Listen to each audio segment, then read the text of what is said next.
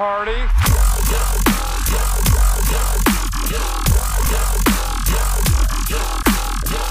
And everything that has to go with it. Hey, what's up, everybody? This is Tan, the Groovy of Solid Misfits, your favorite loudmouth, the ignoramus, the gnostic himself. And I'm back again for a bonus episode with my boy, Nathan. Say what's up, Nathan. Hi, everybody. Hey, we're back, and we just finished the atheist / communism / heavy metal / Nathan Super Handsome podcast. And now I forgot that. What did you major in?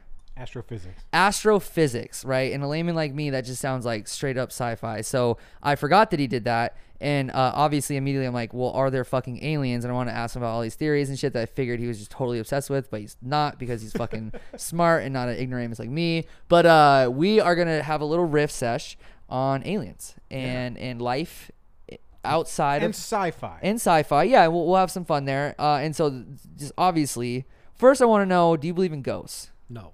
Do you believe in Bigfoot? No. Do you believe in extra-dimensional beings? I think that's what you just said is like gibberish. But I mean, okay, that's worth talking about. Yeah. Okay, because the first question is, are there aliens, right? And the question is, or is there extraterrestrial life, say? And the question I have to ask is, life as we know it? Question mark. Right? Like we mean life that needs oxygen and a medium hot environment. Right. And, you know what I mean? And a magnetic field and stuff like. It seems like that's exceedingly rare, though not impossible. The Drake equation, right? Yes. Like mathematically, it's a certainty that there are probably protozoa someplace in the universe. Forgot about the Drake there are equation, Earth-like planets. Mathematically speaking, there ought to be like tens of thousands. They call it the Earth-like Goldilocks zone type planets that are everywhere. Right. And they're learning that every star has a planetary. Most stars have a planetary system, and Right. there's billions of fucking stars. Right. That means that there's billions of fucking planets. Right, that's the Drake equation. Just by the sheer size of the universe, it is a mathematical certainty that there are a significant number of other Earth-like planets that could harbor a form of life. And if we believe that life arose, that's the way that we do in abiogenesis, that lightning struck a puddle or some kind of thing happened and amino acids came together to form the first self-replicating protein. I realize I'm oversimplifying it, biology people, please don't at me. But no one's going to listen to this that does biology. That the correct conditions for life will inevitably lead to life, and that life through evolution will continue. It will evolve and it will reproduce and it will spread, and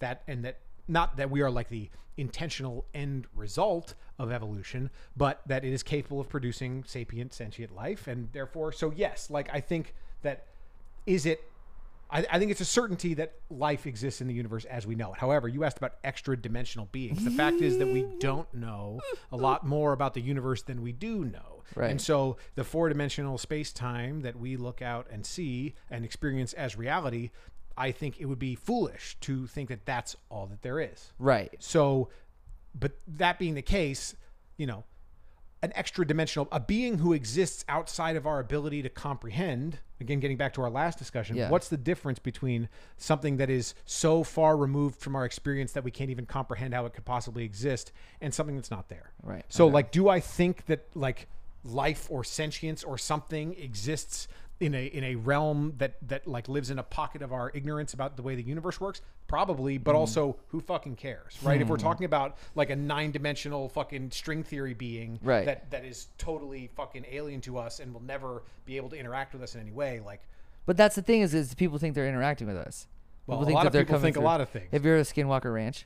No. You've never heard it? See, you're fucking just not out there like that, which I fucking figured. But like Skinwalker Ranch is this like ranch where apparently all sorts of crazy paranormal ghosts, ghouls, goblins. I met this girl fucking that literally was like, I believe it's this interdimensional portal in which Bigfoot comes in and out. Dude, this was you full can come send. see it for only $39.95. Dude, well, and that is what it is now. And there's like documentaries on it. Robert Bigelow's this guy that's all into like the woo aliens, all of that. He's this like billionaire, and she was like, she believed Bigfoot because we really related on the whole Bigfoot thing. I have Sasquatch on my leg. I'm kind of with it, Pacific Northwest. Sonics. And, yeah, exactly. And she was like, I believe that Bigfoots are like the workers of these extra dimensional beings that come through this portal to do like the handiwork and like the heavy lifting for these people, and then like go back and forth through the Skinwalker Ranch shit. And I was like, what? But also it was fun. It was a fun conversation, you know, whatever. Yeah. But I could have imagined you're not going to like obviously buy into like all of that shit. But I really like how you say alien life as we understand it, because I think that's like, we are so fucking closed-minded in like what we know and what we experience, because we think that our experience is the norm. Right. But like we could be the one-off, you know what I'm saying? And so there could be thriving like life, but it's just not gonna fucking want to have sex with each other how we do and like pay mortgages. You know what I'm saying? Like they may actually want to like, who knows? They may not be a they. It might be like some fucking other thing. Well, you know what I'm saying? Just an example of that. Like there is no reason to think that sapient like life, like we are, that works in concert with each other and forms societies and makes farms and eventually, you know, builds buildings, is that's not an inevitable end result of evolution, right? Let's not forget that's just one pathway. The dinosaurs ruled the earth for millions of years and didn't go away until they were hit by a meteorite. Right. If the meteorite hadn't happened, the dinosaurs would have stayed. Still be stomping. And birds are not super smart, right? So and reptiles, which reptiles and birds tend to not form societies, right? So if the dinosaurs had been allowed to just stay forever, it could have delayed or maybe even made impossible, life. Like it is a human conceit that we are the desired endpoint. It's a very theistic way of looking at things, that the universe was created in order to harbor humans, that we are the goal and the product of what we're doing here. And that is just not scientific. So like life, yes. I think it's mathematically certain. How our ability to interact with that, the distance problem, like it may as well not exist if we can never interact with it, right? But like, mathematically speaking, yeah. But I think you've strayed into a realm of like the like when somebody says what you just said, I think of What the Bleep Do We Know?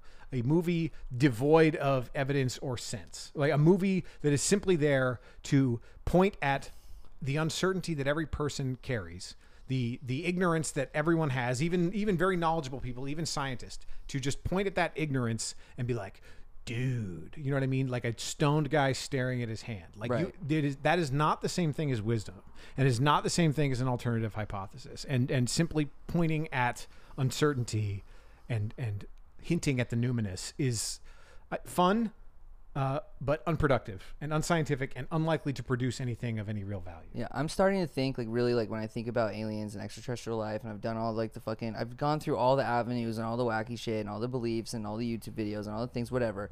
But like I'm starting to think that now, when it comes to the universe, it's so fucking old and it's been around for so long that if there was anything near like us, that they've already.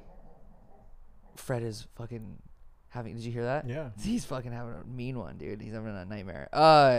That like everything's already happened. It was that like I was telling you about the Great Filter Theory, that like I think that all of these civilizations already, if there was, and mathematically they most likely probably could have, they've already come and gone. Like we're looking for nothing. You know what I'm saying? That's interesting to speculate about. I think the biggest issue is just how far away things are. The vastness of interstellar space, the amount of space between solar systems is big, fucking insane. It's huge and it's getting bigger. It's ever expanding. Combine that with what seems to be a hard and fast and impenetrable speed limit of the speed of light on the universe. Pair that with the time dilation of traveling that way, without an absolute revolution in our ability to move through space time, it won't even matter. Right. Like if we're like looking through a straw, that's why every sci-fi show that we ever watch, whether it's The Expanse or it's Interstellar or it's Star Trek, begins predicated on some sort of device that has solved the distance problem, right? That's a big fucking deal. Huge. It's the only deal. Well, it's a big one. Yeah. It's the biggest one for sure. And we don't even, not only do we not have some kind of engine that is capable of moving us faster than light, or moving through a wormhole or whatever faster than light thing we're talking about, it appears to be absolutely impossible, right? Based on our understanding of the universe. Now, of course, scientific theories evolve. What once was a neat little package of Newtonian mechanics was overthrown by general relativity. Science will, again, we're all crossing our fingers for a scientific revolution that just opens the universe up again and new frontiers. It's been really stagnant, right? The last, like, what, 20, 30 years? That's a value judgment. Okay, I mean, I think that a lot has happened with respect to the internet. And, well, right, yeah. But no, I wouldn't say stagnant. I would say that we are just too low level of warriors and wizards to be approaching the mega end boss of the distance problem. There are many terrestrial side quests for us to take care of first. There's a lot of things here on Earth and I say that as someone passionately in love with outer space, with someone with a Star Trek comm badge tattooed on my chest. I love sci-fi. I imagine myself in other worlds. I love how sci-fi can show us the human experience through a non-human lens. I love sci-fi. Okay.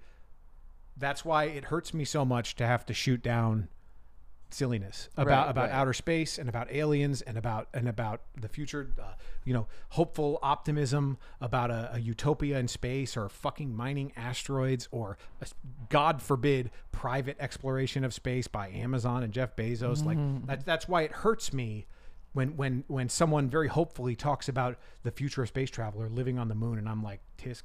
Like, we are just not close. We haven't even learned to live in peace with each other. Exactly. Yet. Right. And like, when I think of that, when people talk, like, my eyes gloss over when people talk about like, oh, like having like life in space and or colonizing other planets and shit like that. It is such a fucking daunting, like, unapproachable task that I don't think we will ever be capable of doing. Well, I wouldn't go that far. Dude, right? The space distance is problem, fucking hard, bro. The distance problem applies to interstellar space, meaning space outside of the solar system. Yeah. Okay. Venus is not that far away.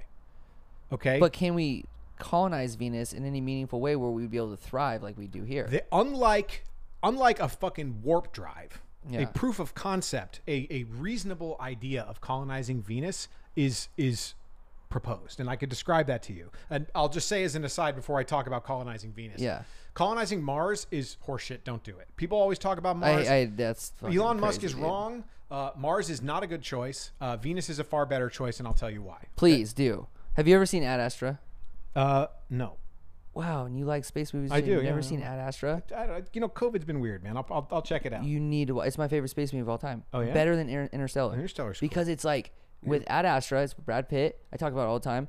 It's actually like it makes it could be real. Oh. It's a not too far future type thing. I get what you're saying. So you'd really like it. Yeah, man. I'll definitely check it out. So let's talk about colonizing planets, right? Or terraforming planets, or whatever it is. We want to live on a different body in the universe, and the closest one is the moon. The moon sucks. It doesn't have a magnetic field. It doesn't have an atmosphere. There's nothing there. It's dust. The best thing about the moon is that it's close. There's also a thing called the Lagrangian point, which is I think I've heard of that before. Yeah, it's not exactly like halfway between the Earth and the moon, and actually there are theoretically infinite number of them. There's many Lagrangian points, but the Lagrangian point is a moving point in space between the Earth and the moon in their gravitational fields, which has a net zero gravity between the two of them. So something could be quote unquote stationary from the reference frame of the Earth and the moon. So the Lagrangian point between the Earth and the moon could be important places. The most important thing about them is that they're not on the Earth and that they're reasonably close.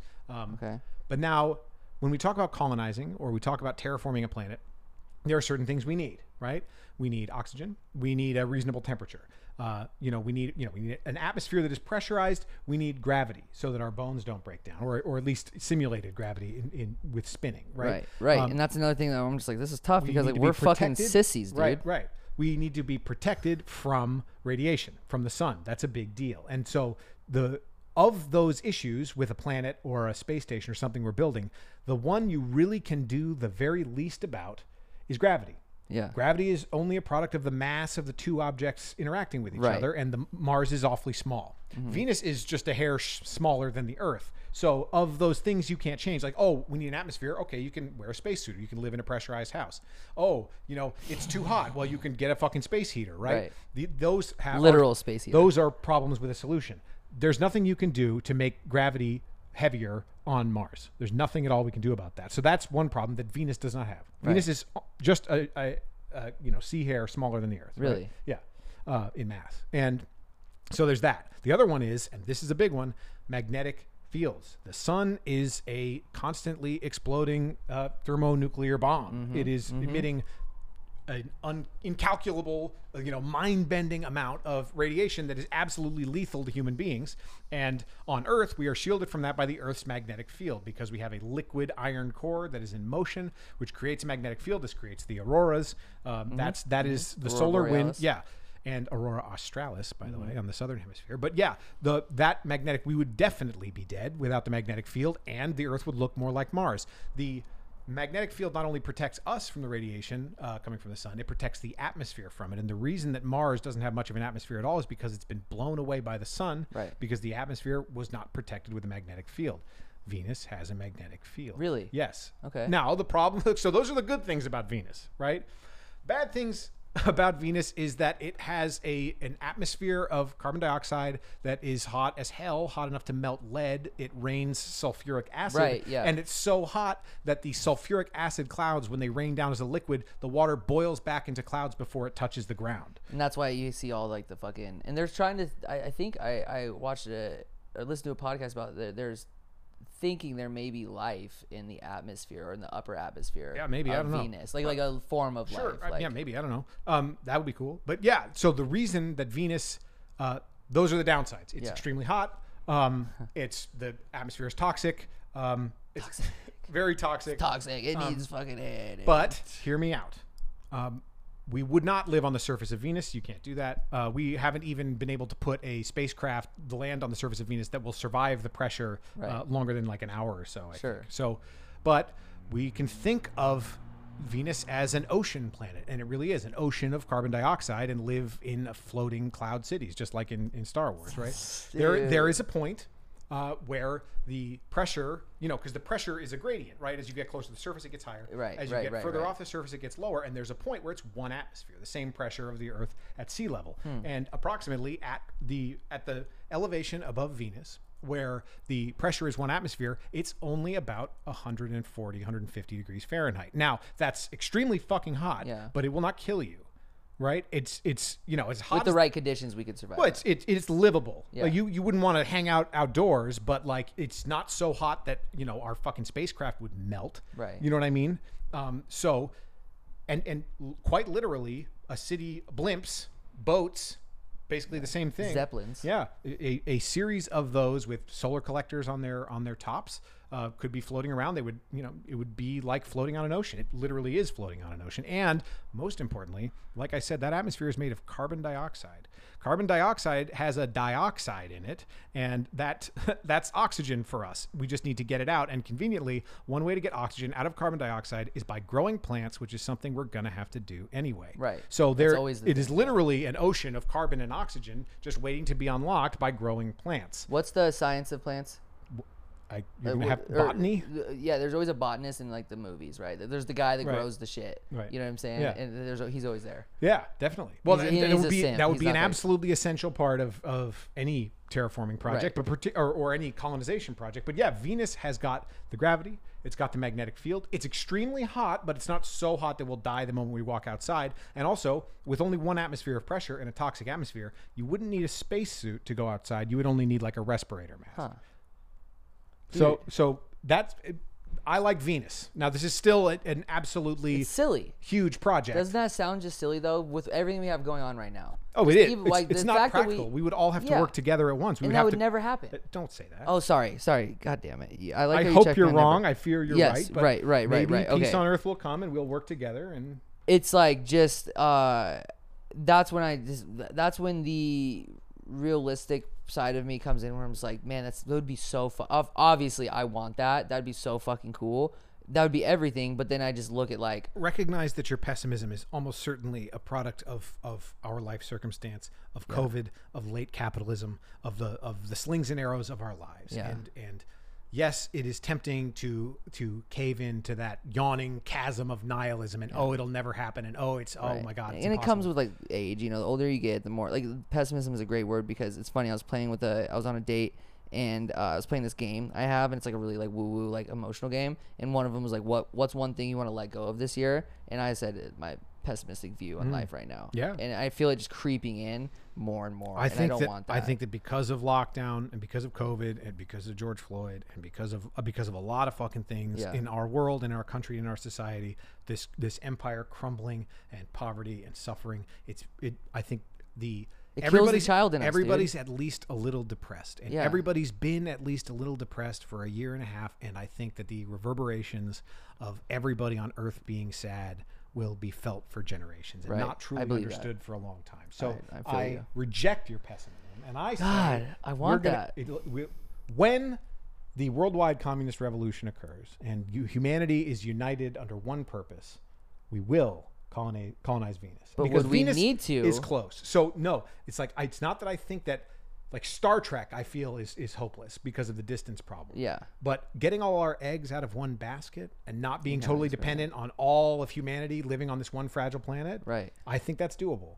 And God damn it, I think it's doable. You know what I like about when I think about that, like kind of the thought experiment, or just kind of like thinking about how that would go, is I relate it to like if we were to colonize somewhere else and like the first people we sent out there and it was successful and they like set up, I feel like it would be like a big thing, like how we left Great Britain or Britain and we came to the US and we were like, you know what, fuck you guys, we're here now and we're gonna do our own thing. Oh yeah, I feel like that would happen. I hope not. But you know what I'm saying? Like they would go there and then they'd be like, you know what? We're kind of sick at this fucking like space thing and like fuck taxes or fuck what your terrestrial Earth shit. We're on some Venus stuff now.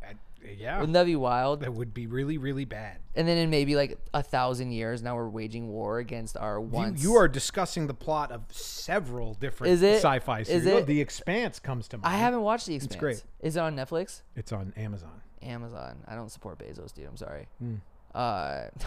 I'll try and watch it. I had Amazon Prime for a bit, but then I lost the login to it. And so another thing, I want to know what you think about this theory. When it comes to, say aliens are real, right? Say that they're contacting us, whatever.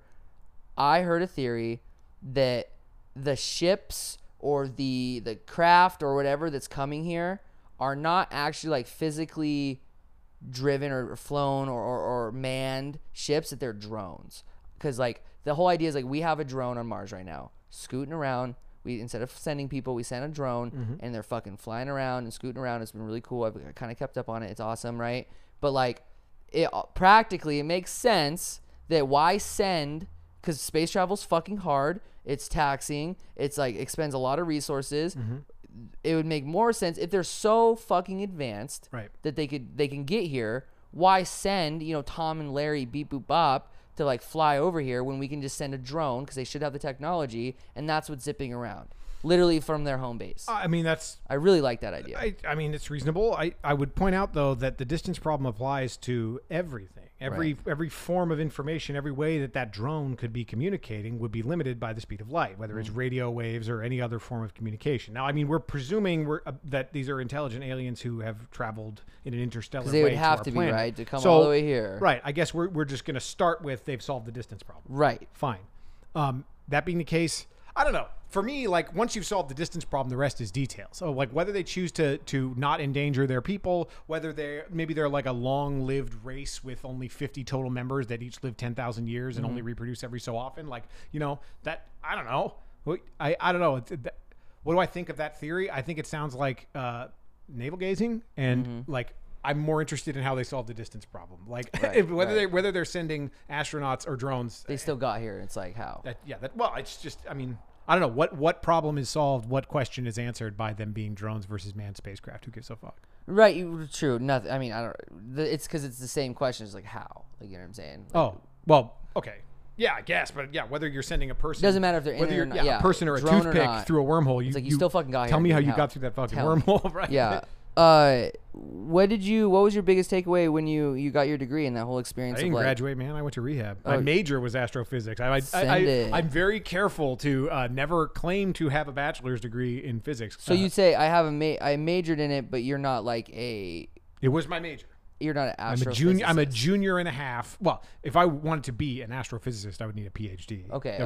But like, yeah, no, I'm so quick. I bought it. I was like, yeah, dude, you're an astrophysicist. Like in my head, I was like, yeah, dude, he's an astrophysicist. Say it if you want, but yeah, no, I didn't graduate. I went to rehab. In your experience doing that, just tell me about it. Tell you about it? Yeah, just like school and like just like the cool shit that just your experience overall, just like a generality of just like how it was. Was it like, did it really stoke the child in you with the sci-fi shit, and it was just like, oh, this is so cool, or did it kind of snuff that out and give you a real practical look of like? Yeah, it was definitely not romantic. In fact, like so to be an astrophysics major is a shorthand. It was a physics major with an astronomy minor, is what that is at WSU, and mostly my physics classes were a lot of really difficult math, and me trying to struggle, like me for the first time being challenged in school at the same time as my drug addiction is really peaking. So not only like I was able to skate by in high school, no problem, but once I'm in like honors physics as a sophomore in college, like I'm getting D's on tests. It's getting kind of rough. At the same time as I'm constantly drunk. You know what I mean? Like I was drunk and high every single day trying to do the hardest math I'd ever done in my life. So was my my fantasy was not in flames while I was doing this stuff. In fact, it was mostly suffering and mostly just desperately like trying to study and figure out things before tests and like abusing Adderall to get it done. So like I wish I could tell you that it was a beautiful experience, but like no, I mean college was terrible for me, man. I was totally fucking loaded and suffering, and you'd have to ask somebody who managed to make it through without needing to just like flunk out and go to rehab. But yeah, fair enough. I mean, like it was still cool stuff, but it was all math and it was all hard. And so it was at least in the lucent, not lucent, but in the lucid moments where I was like doing well. I made good friends. I love the physics department at WSU. You know, I made lifelong friends, and I really appreciated what happened there. But mostly it was. You know, every person in honors physics at WSU had been the smartest person in all their classes. Right. All their it's like life. High school or college football. It was to high school very football. competitive. Yep. There was a lot of dick measuring, a lot of chess being played, literally chess being played to see who was smarter, right? So, like, I think in a lot of ways, people go to. I think that I was. If I could do it all over again, I wouldn't go to college until I was like 28. I just, you know, like I was too immature to really form the kinds of bonds with people that I needed to. And I was too fucking loaded to really like learn and absorb and like embrace the drama and the majesty of like of space and what I was learning. It was all about being the smartest guy in the room and being able to prove it. And that's sad, but true. But you asked a question about science and I gave you a question about myself. But that's why I asked the question. Yeah. Just because that was beautiful. What is your most favorite thing about space? What is your allure? Like what what was the magnet that brought you into like that fascination?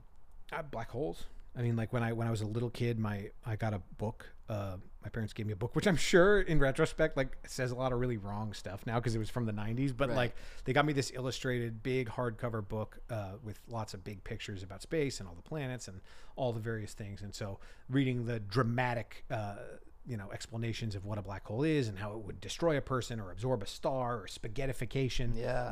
So like my imagination was first fired by, huge numbers with tons of commas and zeros in them and like black holes and neutron stars and just these incredibly exotic, material bodies that sounded fake, but were very real. So, yeah, black hole is the short answer.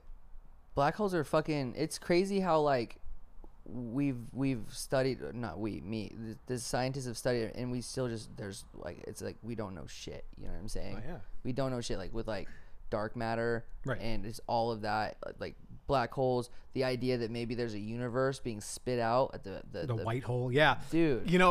It's funny. Black holes are fairly well understood by the standards of, by the, like you said, what the fuck do we know? We don't know shit really. Yeah. Like that's true. Among the things we know, black holes are actually pretty damn well understood because they're so simple. Unlike many physical objects, a black hole being a singularity actually makes its math quite simple. The point of singularity is like the center of singular. It. Yeah. A black hole has a finite mass, right? Some number of suns, right? Some very large mass. But a black hole is created when the force... when a star is burning, there are two forces fighting with each other. One is the burning and exploding of the nuclear furnace is pushing things out, right? And the other is the gravity pulling things back in. And those reach an equilibrium point, and that's the radius of the star, okay? a black hole, there's a certain point where the mass is so great, the mass which determines the gravity pulling in is so great that it completely overcomes that force pushing it outward, and it overcomes even the bonds that hold atoms together, and the subatomic particles, even, like, all of them get pulled together and closer together, because atoms are vastly mostly empty space, right? Like, I don't know how accurate this is exactly, but what I heard is, like, if you take a stadium, like a football stadium, and you put a marble in the very center of the, like, dome of it, that's the nucleus of an atom. And then that first, like, the outermost seats are like the first electron 1s orbital, right? So even within the protons and neutrons themselves, they're mostly empty space. Like, so, but in the case of a black hole, because of some math, the fact that the strength of gravity is determined by 1 over the distance squared between the objects. That means if you bring them half the distance together, the force is 4 times as much, right? Okay. And so as they get closer together, the force goes up quadratically, and the result is that in a certain case, now it's not only is it getting smaller, the force that it is pulling in is increasing as it does. Yep. So the singularity is the point where the mass resides, an infinitesimally small point, because it is, in a sense, constantly always getting smaller and being pulled closer and closer together, and because no force is able to resist it being pulled in. And that's very exotic, and that's a fascinating thing to comprehend. But mathematically, that's far more simple than a big ball, a sphere of rock, right? A sphere of rock is actually much harder mathematically. Really? Yeah, a single point is a single point with mass m, like that's just like much easier, right? Yeah, if you're talking about a three-dimensional object and you want to talk about the gravitational force of the Earth, I mean, you remember that every single particle of mass in the universe has a gravitational attraction to every other particle of mass, and that includes one part of the Earth and the next part of the Earth. There is only one part of a black hole, the singularity, right? And therefore, the math is much, much, much easier. In fact, so easy that you can even really do it, right? When we talk about even very simple physics problems, like, firing a bullet horizontally from a gun, how far before it hits the ground, right?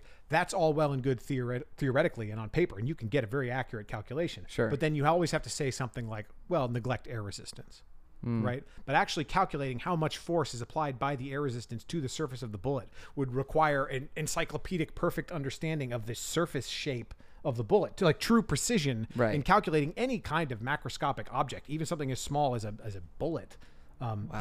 Is not actually feasible, right? We do estimations, like, it's good enough to like land guys on the moon. Like, we can do real accurate estimations. But there's still a margin of like, right. Well, unknown. My point is just that's a very different sort of math than the kind of math we do on black holes or that we do on electrons. Yeah. Because those things are so simple that their math is more or less perfect. Whoa. In a way that other math that we do in the real physical world is always imperfect. But that, holy shit. But the fact that a black hole only has one makes it very simple. It has a mass, it has a spin, and it has a location. That's it. And, a velocity relative to other reference frames. But that makes the math easier, not harder. Why was it such a big deal when the first picture of a black hole came out? Remember that? Well, did you see the documentary? I did. It's pretty cool. It's very cool. Why was it such a big deal? Because it was so hard to take.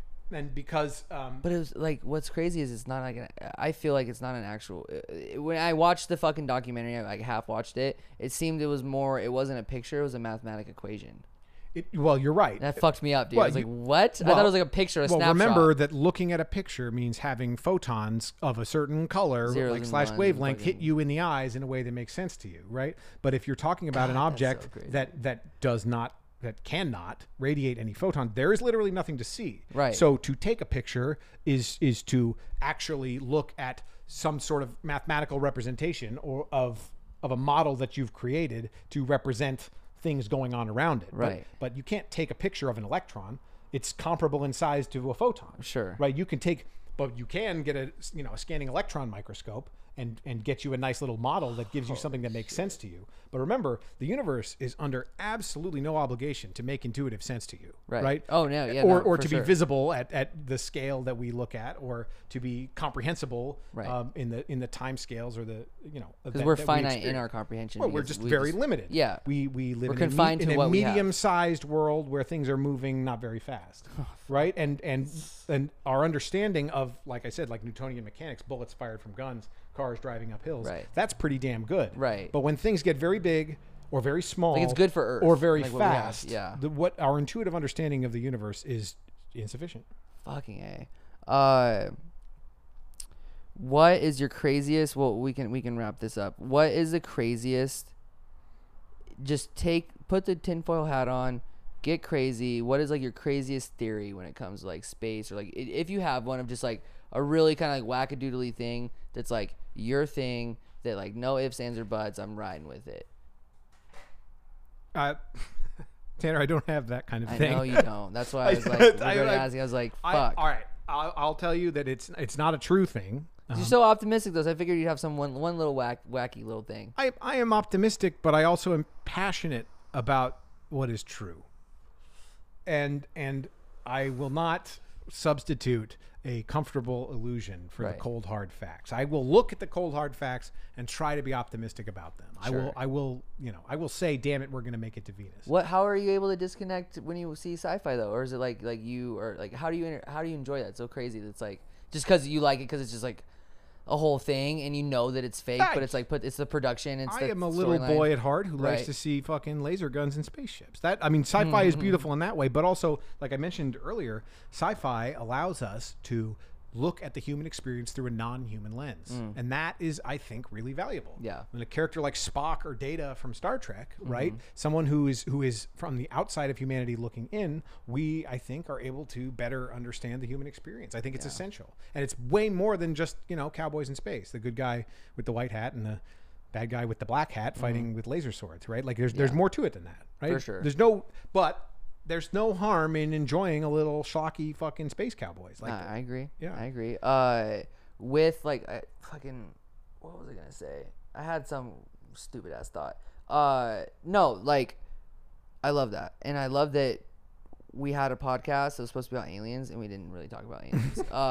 I think that it's like, just to wrap it up on the whole aliens thing, is that like I'm optimistic and I think it would be really fucking cool, but I'm also like I'm a pessimist and I have a little bit of realistic view that it's like I don't think that it's really that important. You know what I'm saying? But I'd love for aliens to be real. It would be fucking cool. Yeah. And I miss the point of why they would even be a thing. Right. I think that there is an undercurrent with aliens and with sci-fi and with space colonization, which I really want to reject, which is exactly what I think that Elon Musk and Jeff Bezos are doing with their own little, penny ante fucking space exploration missions. They're dick rocket measuring. What it is, well, there's that, but also it's escapism. Right, we fantasize about either being liberated by a scientific breakthrough, or aliens coming down, or whatever, or whole new worlds, a whole new free real estate, a Wild West to take over, so we can just excuse ourselves from the social inequalities and the ills and the evils of our current world, and we want to just move on to some frontier where everything's different and everything's idyllic, and we can just get away from all the problems of the earth. But I think that it's okay to embrace that. It's fine to fantasize about laser swords and shit in space, but I think that Jeff Bezos and Elon Musk are attempting to escape the Earth in lieu of fixing it, and in lieu and trying to just ignore the evils of humanity and the injustices of our society and these problems that seem unsolvable, because they and they alone have enough money to just fuck off, and that is gross and bad. And there is unfortunately a real current of that being the reason that people embrace fantasy. We embrace fantasy to hide from the humdrum and the misery of our lives, and it's fine for the individual, but it's not fine for society, and it's not fine as a guiding principle of what we're trying to do here. So even though I love space, and even though my heart is all aflutter when I watch some good sci-fi and I fantasize about that and I love it, there's a real world here now. Right. And there's no aliens here that we can tell. Right. And we've got to enjoy our fantasies and enjoy our recreation time and keep our head in the clouds in that way. But like, that's a don't use it as escapism. Right. Like this world is here now. Dude, you just tied like eerily that whole the theory on the last podcast when we were talking about fuck those guys, I'm just gonna go over here, but now we're out of space, or we're out of literal space, like on the planet, that like they're now kind of in a way saying fuck you guys. We need more free real estate. We're gonna go over here. As long as there's more free real estate, capitalism is okay. Yeah. As long as the social inequalities and the just absolute contradictions and disgusting filth of our society can be swept aside, and everybody can just go start a farm somewhere else and say fuck you guys, screw you guys, I'm going home. Right. As long as you can do that, then the contradictions and the suffering of society can be staunched or ignored or delayed the solving of it. Doesn't that make you sad to think that being a communist, being a socialist, like just having those beliefs that like capitalism could very well go into the fucking like universe, you know what I'm saying, spread from the earth to like, because if they are successful in doing what like fuck those guys, we're gonna go over here, it's all under the same fucking pulse or vibration that was started here, and it's not going to be any different because those guys are fucking thriving in a capitalist one question back on capitalism: can I be is it even possibly an anti-capitalist in America? Yeah.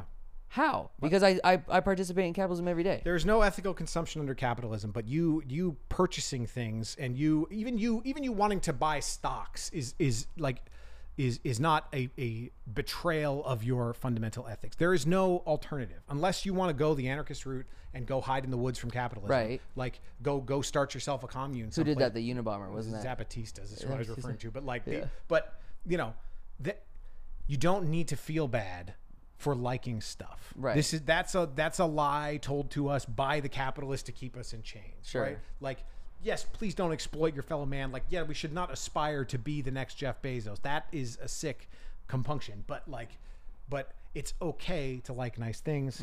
It's okay to want a nice house. Right. Like, it's okay to start a business for Christ's sake. Like, it's all right.